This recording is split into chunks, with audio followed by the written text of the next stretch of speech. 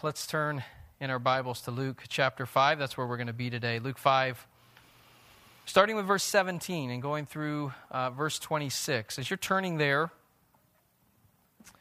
before I read the text, just want to ask that we would consider something this morning. This question in particular: what is keeping you from glorifying God? Or if I were to ask it a different way, is there something of which you would say, if I could just have God fix this, then I could glorify Him? Sickness, or a marital issue, or some pervasive sin,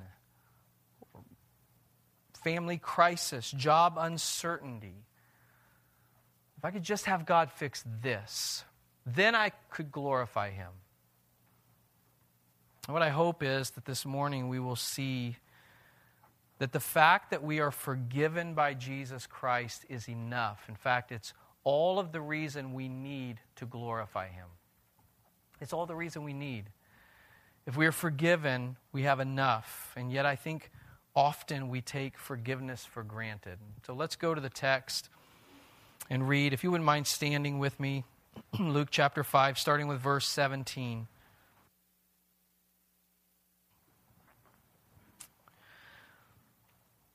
On one of those days, as he was teaching, Pharisees and teachers of the law were sitting there, who had come from every village of Galilee and Judea and from Jerusalem. And the power of the Lord was with him to heal. And behold, some men were bringing on a bed a man who was paralyzed, and they were seeking to bring him in and lay him before Jesus. But finding no way to bring him in because of the crowd, they went up on the roof and let him down with his bed through the tiles into the midst before Jesus. And when he saw their faith, he said, "Man, your sins are forgiven you." And the scribes and the Pharisees began to question, saying, "Who is this who speaks blasphemies? Who can forgive sins but God alone?" When Jesus perceived their thoughts, he answered them, "Why do you question in your hearts? Which is easier to say, 'Your sins are forgiven you,' or to say, 'Rise and walk'?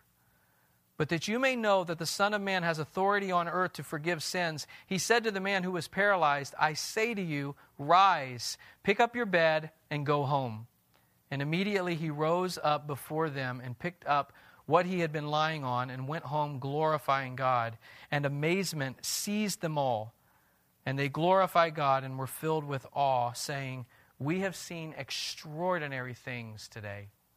Let's pray. Father, thank you so much for your grace, your mercy, Lord. We praise you. And Lord, we ask you that you would help in this time, Lord, that by your Spirit you would come and search our hearts. Lord, bring strength to those who are weak, those who are downcast. Bring hope. Lord, for those who do not know you, Lord, bring life. Lord, we praise you for your word, and we ask that your Spirit would open our hearts.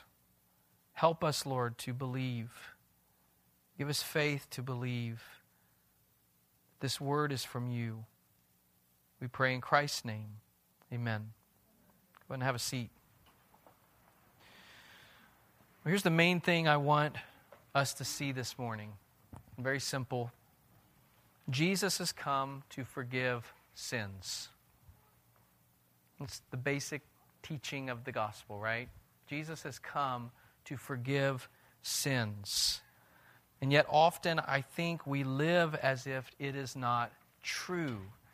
You may hear me say that and respond, "Why do you say that? Why would you say that I live as if it's not true?" Of course, I believe that Jesus has come to forgive sins. I believe the gospel. I believe that that's why he came. But I would ask you, maybe you have said or maybe you've heard others say something like this: "I could never forgive myself for that. I believe that Jesus forgives sins, but I could never forgive myself for doing that." Or maybe we go outside of our own heart. "I could never forgive that person for that." I just don't, there's something about them. Just irks me. They had no right to do that for me, and I could never forgive them for it. The truth is, the evidence of our belief that Jesus has come to forgive sins is horizontal. If God has forgiven me, how can I not forgive myself or someone else? And so I want to look at 3 points from the text in hopes that together we will rejoice in the truth that Jesus has come to forgive sins. 3 things in light of the text this morning. The first one is this: Jesus has the authority to forgive your sins. Jesus has the authority to forgive your sins. Secondly, Jesus is willing to forgive your sins. And third, Jesus suffered the cost to forgive your sins. First, Jesus has the authority to forgive your sins. We see, as the narrative picks up here, verse 17, on one of those days as he was teaching, Pharisees and teachers of the law were sitting there, who had come from every village of Galilee and Judea and from Jerusalem, and the power of the Lord was with him to heal. And behold, some men were bringing on a bed a man who was paralyzed, and they were seeking to bring him in and lay him before Jesus. But finding no way to bring him in because of the crowd, they went up on the roof and let him down with his bed through the tiles into the midst before Jesus. This is an amazing, amazing circumstance. Jesus, remember we've talked about this, right? The word about Jesus is spreading. People are hearing. Have you heard about this man, Jesus of Nazareth? He's healing, and his teaching is different. He teaches and he has authority in his teaching, and just people are talking about this. Have you heard about this man? He's in town. Jesus of Nazareth has come to town, and he heals people. He makes them well. Did you hear? He healed a leper. He put his hands on a leper and cleansed him, and the man was cleansed instantly. And so word about Jesus is just going and spreading. And here Jesus has come to this place, and it says he's in this house teaching, and the place was filled. There were Pharisees and teachers of the law. Those were scribes. Pharisees, scribes there, they're coming and listening and trying to evaluate, what is this man teaching?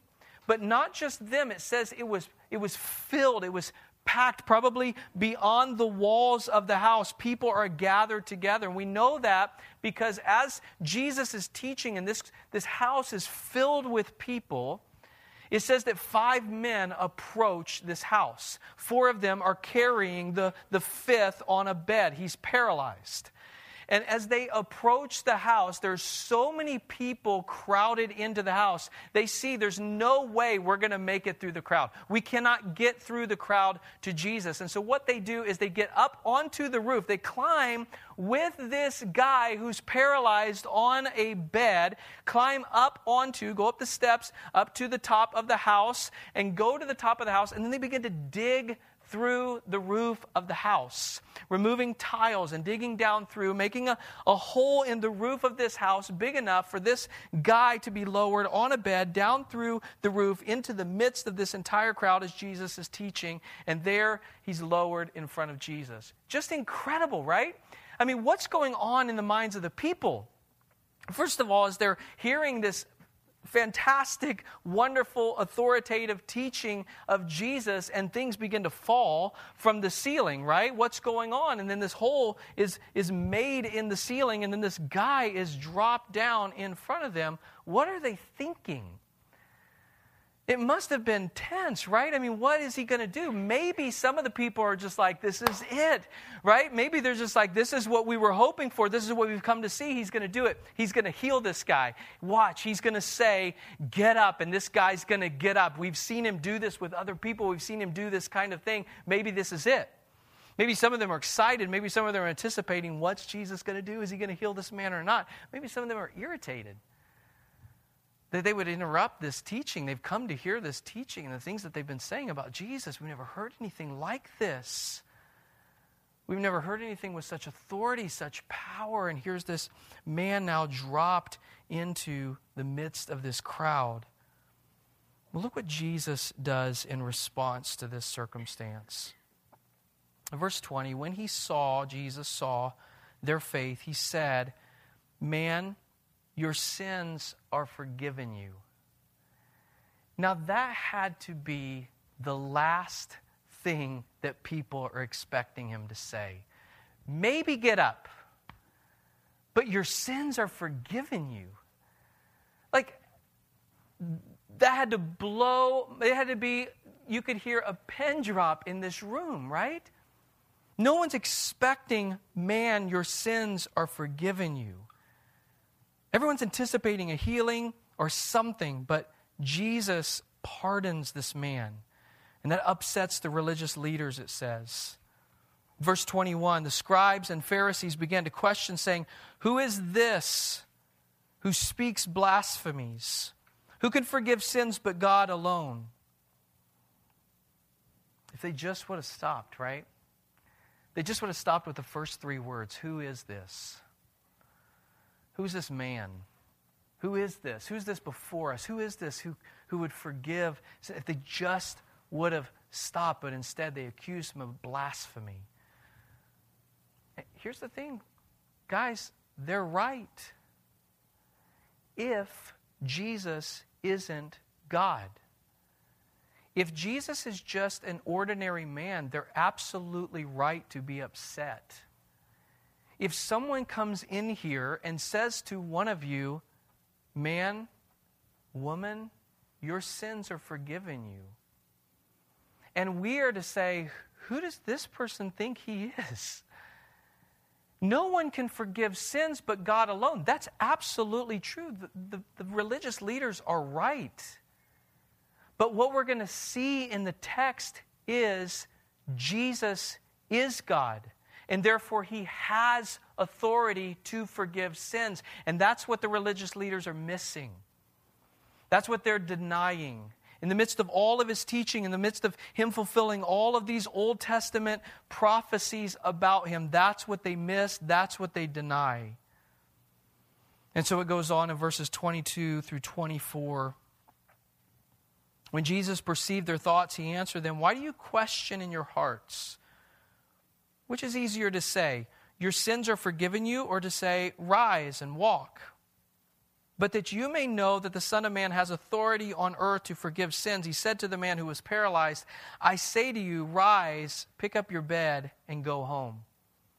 Jesus, by the power of the Holy Spirit, is able to perceive what is going on in these people's minds and hearts as they're whispering to each other or looking at each other or whatever it is. There's frustration, there's tension in the religious leaders. And he, by the power of the Spirit, is able to perceive what they're saying. And so he questions them. "Why do you doubt me? Why do you question me? Why do you doubt that I am who I say that I am?" And he asks them this question: which is easier to you, or which is easier to say, "Your sins are forgiven you," or to say, "Rise and walk"? Now, we may hear that option, and we might think, well, it's easier to say, "Your sins are forgiven you." Because if I say, "Rise and walk," that demands some evidence right now. If I say to someone, "Rise and walk," everyone's anticipating something, right? They're anticipating the guy's going to get up and walk.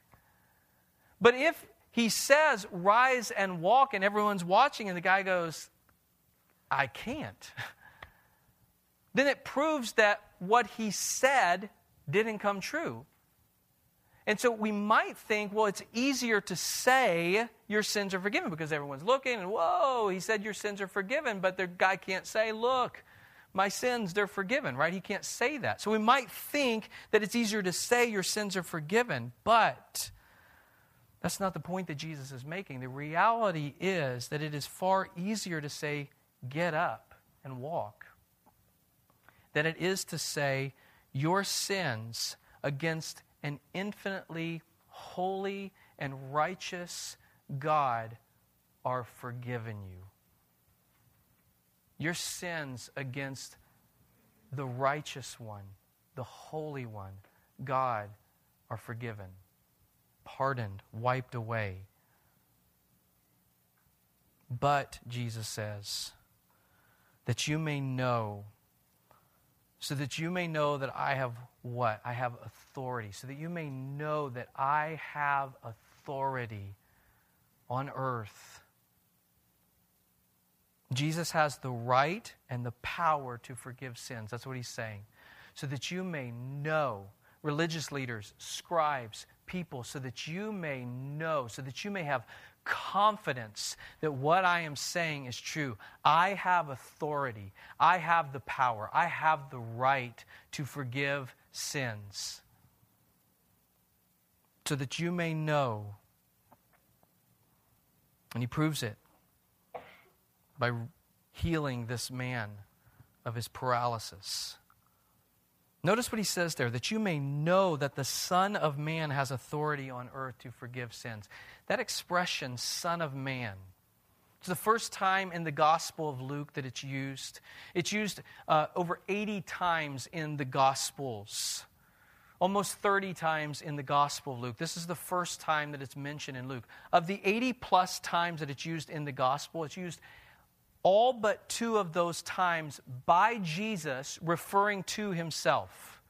The other 2 times that it's used in the gospel is used by someone else quoting Jesus referring to himself as the Son of Man. So why does he choose this term to refer to himself throughout the Gospels? Why does Jesus consistently refer to himself as Son of Man?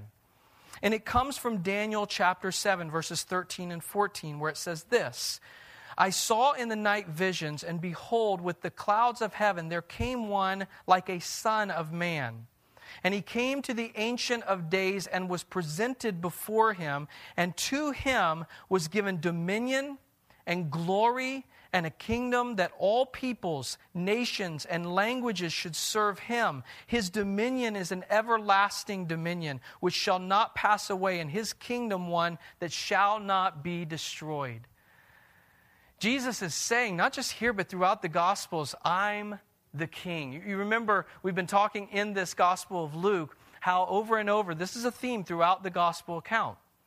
The kingdom of God. The kingdom of God is near you. It's among you. The kingdom of God has come in Christ. And here Jesus is saying over and over and over, not just here, but over and over again, as he refers to himself as the Son of Man, I'm that King. I'm the one. I'm the one to whom has been given dominion and glory and a kingdom that all peoples, nations, languages should serve me. My dominion is an everlasting dominion which shall not pass away. My kingdom one that shall not be destroyed. Jesus is saying, I'm the King. And the King has authority over the kingdom. The King has all authority. To me has been given dominion. Jesus, the Son of Man, has come, and he has authority over the kingdom. And so, if he says, get up to a paralyzed man, the paralyzed man gets up. And if he says, your sins are forgiven you to someone, then though your sins were as scarlet, they shall be as white as snow. He has authority because he is the King. Jesus, the Son of Man, has authority to forgive your sins. That brings us to the second thing we're going to look at this morning, and that's this. Jesus is willing to forgive your sins. This is what we want and need to know, right? Okay, Jesus is God and has authority to forgive sins. What I need to know is he willing? Will he forgive my sins? Is he willing to forgive us our sins? And it's so beautifully displayed in this text. Just think about this man who is coming to Jesus. What does he have to offer? What has he brought to Jesus? Nothing, right? In fact, he's been brought to Jesus. He couldn't even get himself physically there. He has nothing to offer him. He's nothing to bring to him, and yet he's laid before him having nothing but belief in this one who he's heard about. And Jesus looks at him with compassion and says, your sins are forgiven you. I forgive you. Can you imagine? Can you imagine the thought of that? And what these people are thinking as they hear that? You think of this again in the context of kingdom and kingship. This man and we, like this man, have committed treason against the king. Jesus is king and we have committed treason against him. You think in a kingdom, particularly in this time, if someone commits treason against the kingdom, treason against the king, what happens to that person? They're killed. And that's what we deserve. The wages of sin, Romans tells us, is death. That's what we deserve. That's what this man deserves. As he's brought before the king in his sinfulness, what he deserves is death. He deserves to be killed, but what does the king offer him? He offers him clemency. He offers him pardon. I forgive you. That is an unreal and beautiful picture. I was thinking this morning and going over the text again and just thinking about in 2 Samuel chapter 9. You know the story about Mephibosheth? Is David is made king, right? He replaces Saul. Now David is the new king. Saul was the king. David is the new king. Most of Saul's family has been killed in the battle. And so David mentions to people on his staff, people in the kingdom there, hey, is there anyone who is yet alive who belongs to Jonathan, Saul's son? And someone speaks up and says, there's one. There's one. His name's Mephibosheth, and he lives at the dump, and he's lame. His leg was mangled when he was younger. He was dropped by someone fleeing from the war and couldn't walk. And he says, there's one, it's Mephibosheth. Well, what would happen normally when someone became the new king and they invited in family of the old king? That wasn't a good thing. What would happen was they were going to be killed because you didn't want any competition. You didn't want anyone out there who might rise up to those who loved the old king and might get people behind them to overthrow the throne. And so what would normally happen is they would be killed. But he calls and says, bring him in. Bring in Mephibosheth. And he brings him in. You read this in 2 Samuel chapter 9. Brings him in. Mephibosheth comes in. He's afraid. He's terrified because he knows what happens to family of the former king. And he says, I'm your servant, King David. And David says, no, you're not. You're family now. From here out, you're going to sit at my table. You're going to eat of my food. You're going to be with me day in and day out. You're family now. That is grace. That is grace, and it's the picture of us coming to Jesus, deserving death, throwing ourselves at his feet and saying, I'm your servant. And he says, I forgive you. You're my child. You're going to eat with me now.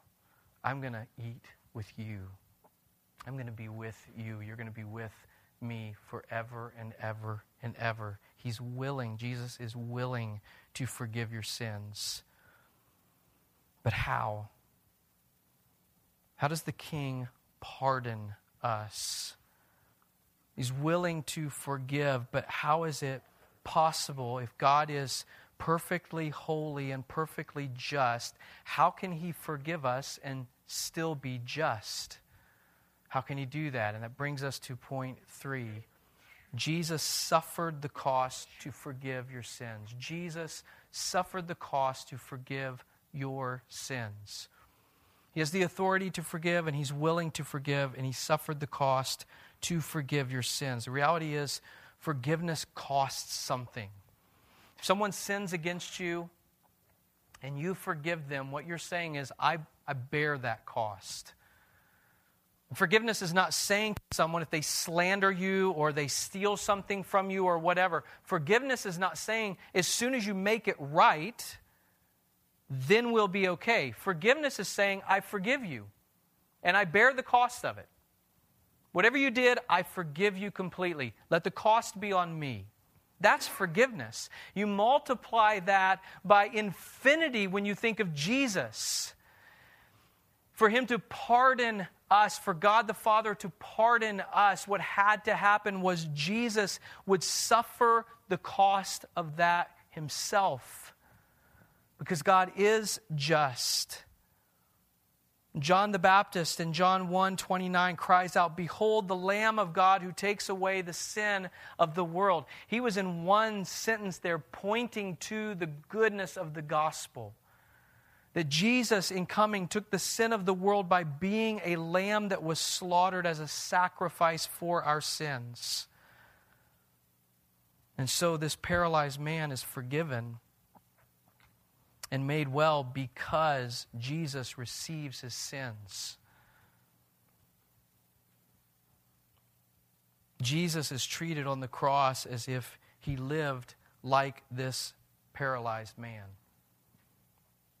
Jesus is treated on the cross as if he lived like the leper that he healed earlier in Luke chapter 5. Jesus is treated on the cross like he lived like the Samaritan woman that Corey talked about last week from John chapter 4. In all of her worldliness, Jesus was treated on the cross as if he had lived that way. He was treated on the cross as if he had lived like you. He was treated on the cross as if he had lived like me. He was treated on the cross as if he were the worst sinner who ever walked the face of the earth. The wages of sin is death. And Jesus, to pardon, to forgive you of your sins, said, I will experience that death. And I will endure the punishment of God's wrath for all of those sins. Your sins and my sins. All of the sins of those who would believe in him. He suffered the cost to forgive your sins.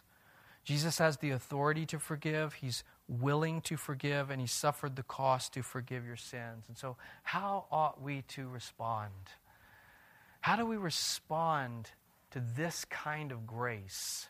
How ought we to respond? We see two possibilities. We have two options just from our text here. Two options of ways that we can respond. We could respond like the Pharisees. That's one way to respond. We can accuse Jesus of blasphemy. We can call him a liar. We can look and look at the testimony. We can hear his word being spoken as we hear the scriptures read. And we can look and we can call him a liar. And we can say, no, I don't believe. We could reject him. We could be like the Pharisees. The Pharisees, the scribes, they were doctrinally sound. They were well studied. They had heard Jesus. They knew what he was teaching. They knew about him. They knew that he was healing, although they rejected it and said he was doing it in the power of Satan. They knew what he was doing. Not just that, they knew the Old Testament law. They had studied it. It was in their heads. They could quote the Old Testament scriptures, but they were not willing to submit to Jesus. They rejected him. They were not willing to embrace the Lord. They called him a liar. So that's one possibility. I would ask you, is that how you've responded? Is that how you're living? Jesus is willing to forgive. If the Pharisees and the scribes had at that moment bowed before Jesus and said like the leper, if you are willing, you can make me clean. Jesus would have said, I am willing. Be clean. That's one way we can respond as like the Pharisees. But we see another option here in the passage. We can respond like the paralytic, and we see it in three different ways. First of all, have faith to pursue him. Have faith to pursue God. Verse 18, behold, some men were bringing on a bed a man who was paralyzed, and they were seeking to bring him in and lay him before Jesus. But finding no way to bring him in, what do? It doesn't say they stopped and said, just forget it. Maybe he'll be in town again sometime. No. Seeing no way to bring him in, they found another way. They believed if we just get to this man, things will be different. And so they go up on the roof and they dig down in, and it says in verse 20, when he saw their faith, He said, man, your sins are forgiven you. Have faith to pursue him. And secondly, trust him enough to obey. Verse 25, Jesus says, pick up your bed and go home. And immediately he rose up before them and picked up what he had been lying on and went home, glorifying God. When Jesus says, pick up your bed and go home, the guy could have said, I'm used to this. This is just the way I've always done it. I've always just laid here. People carry me around. This is the way I've done it. I'm just going to stay here. Thank you, though. But he doesn't. Immediately, it says immediately he gets up and he goes glorifying God. And in the same way, we've been called by Jesus. If anyone wants to come after me, let him deny himself and take up his cross daily and follow me. Follow me. Trust him. Trust him enough to obey him. Have faith to pursue him and trust him enough to obey him. And then third, glorify him. The end of verse 25 there. He went on his way glorifying God, and amazement seized them all, and they glorified God and were filled with awe, saying, we have seen extraordinary things today. Glorify him. I mentioned earlier how the evidence of our belief that Jesus forgives is horizontal. We forgive because we have been forgiven. We ought to glorify God in that. We ought to glorify him as we treat other people the way that we have been treated. The way that we treat others, willing to forgive them, is a way to glorify God. As I'm going along, just as Corey talked about last week with the woman at the well, as she leaves and she goes back to the people who had rejected her. And something has changed, and now these people hearing her message are coming and seeing who is this man and what has happened. As we go along just declaring how great he is, we can glorify him. As we just stand amazed in our hearts as we proclaim praise to him, we glorify him. We ought to glorify God for who he is and what he's done. We have seen, they say, extraordinary things. I love in Mark 1, in Mark's account, it says, we never saw anything like this. Isn't that the truth? Who can forgive sins but God alone? We've never experienced anything like this. We've never known anything like this. This man, this paralyzed man, was forgiven, and then he was able to walk. He was forgiven, and then he was able to walk. It doesn't say it in the text. We don't get this part of it in the text because Jesus does tell him, rise and walk. But I believe that if Jesus never said to him, rise and walk, he still would have left glorifying God. Because his deepest need had been met. The answer to his question, if I could just have God do this, then I could glorify him, that was done. His sins were wiped away. Our biggest problem, our greatest enemy, is not our outside circumstances. It's our sin. And when Jesus comes and says, I'm willing, be clean, be forgiven, then our obstacle to glorifying him is gone. And from then forward, we can and we ought to glorify him because just like this paralyzed man, we have been made well. Whether the circumstances cared for or not, this man was made well before he could walk. In the same way, if you have been forgiven, if I've been forgiven, we have every reason to glorify God. Treating our wives, treating our husbands in a way that reflects the willingness of Jesus to forgive. Treating our children in a way that reflects our amazement at God's grace. Treating our neighbors, our classmates, our co-workers in a way that demonstrates that Jesus has authority to forgive and is willing to forgive and paid the cost so that we could be forgiven. It's really why we celebrate the Lord's Supper, because of Jesus. and because of the pardon that he has offered to us, given to us. In fact, Luke's second letter in Acts chapter 13, he writes this in verses 28 through 30. And though they found in him, Jesus, no guilt worthy of death, they asked Pilate to have him executed. And when they had carried out all that was written of him, they took him down from the tree and laid him in a tomb. But God raised him from the dead. Going forward to verse 38, it says, "Let it be known to you, therefore, brothers, that through this man forgiveness of sins is proclaimed to you, and by him everyone who believes is freed from everything from which you could not be freed by the law of Moses." Forgiveness. We're clean. And so as we take the bread and the cup, that's what we are proclaiming together. Who can forgive sins but God alone? No one. Thank God for Jesus. And just as Paul writes in Romans 7, who can deliver me from this body of death? Thanks be to God through Jesus Christ our Lord. And so as you hold the bread and hold the cup, remember what they symbolize. Jesus' body was broken. His blood was poured out. Why? For the forgiveness of your sins. If you're here this morning and you don't know him, Paul tells us in 1 Corinthians 11, as often as we do this, we proclaim the Lord's death until he comes. What a joy.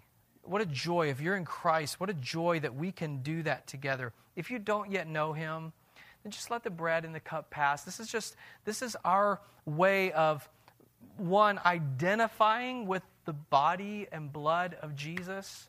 We're saying together, we believe that God sent his Son into this world. His body was broken. His blood was poured out for the forgiveness of our sins. What we would encourage you this morning with is everything that this text has said. Jesus has the authority to forgive your sins, no matter what you have done. And not just that, he's willing to forgive you of your sins, so much so that he came. Romans 5:8 says God demonstrated, he proved his love for us. He proved his willingness to us in that while we were still sinners, Christ died for us. Jesus came and bore that payment. He willingly took the payment for your sins. So no matter how long you've come here, how many times you've come here, if this is your first time or 200th time, if you don't know Jesus, then don't just take the bread and the cup that symbolize what he's done. Partake of him today. Believe in him today. If you want to pray, I would love to pray with you. If you're here with family, I know that they would love to pray with you. Come and talk to me. Come and talk to one of the deacons who are here. We would love to pray with you. And for today to be that day where you know for the first time what it means for Jesus to say, I forgive you. Be clean. Let me pray. Father, thank you so much for your goodness and your grace, Lord. Your mercy that you have lavished upon us. We praise you. And we thank you for your word where again and again and again and again and again we behold your grace, the truth that Jesus came to forgive sins. That he has the authority to forgive, that he's willing to forgive, and that he paid the cost, suffered the cost to forgive us of our sins. And yet, at times, there are some who can hear it and see it again and again and again and respond like the Pharisees, Lord. And I pray if there's anyone here today that has responded in that way, that today would be different. That today you would shine in their hearts. That it would be you, Lord. By your Spirit, you would shine in their hearts. And that they would know that you are saying, to them you are willing. That they would have faith to pursue you. They would trust you enough to obey you. And that today would be the first day that with all of their heart they would glorify you. For those who do know you, Lord, praise you. Thank you for your grace. Thank you for forgiveness. Thank you for the hope. More certain than it was for Mephibosheth, the hope for us that one day we will sit at your table and you will eat with us. We will fellowship with you forever and ever. And so, Lord, as we take and hold the bread and the cup and then partake together, Lord, we praise you for the truth of what it is, that we joyfully proclaim together your death, that your body was broken, your blood poured out, and we anticipate your coming, Lord. And even now we anticipate your presence here with us. And so we praise you and we thank you for it in Christ's name. Amen.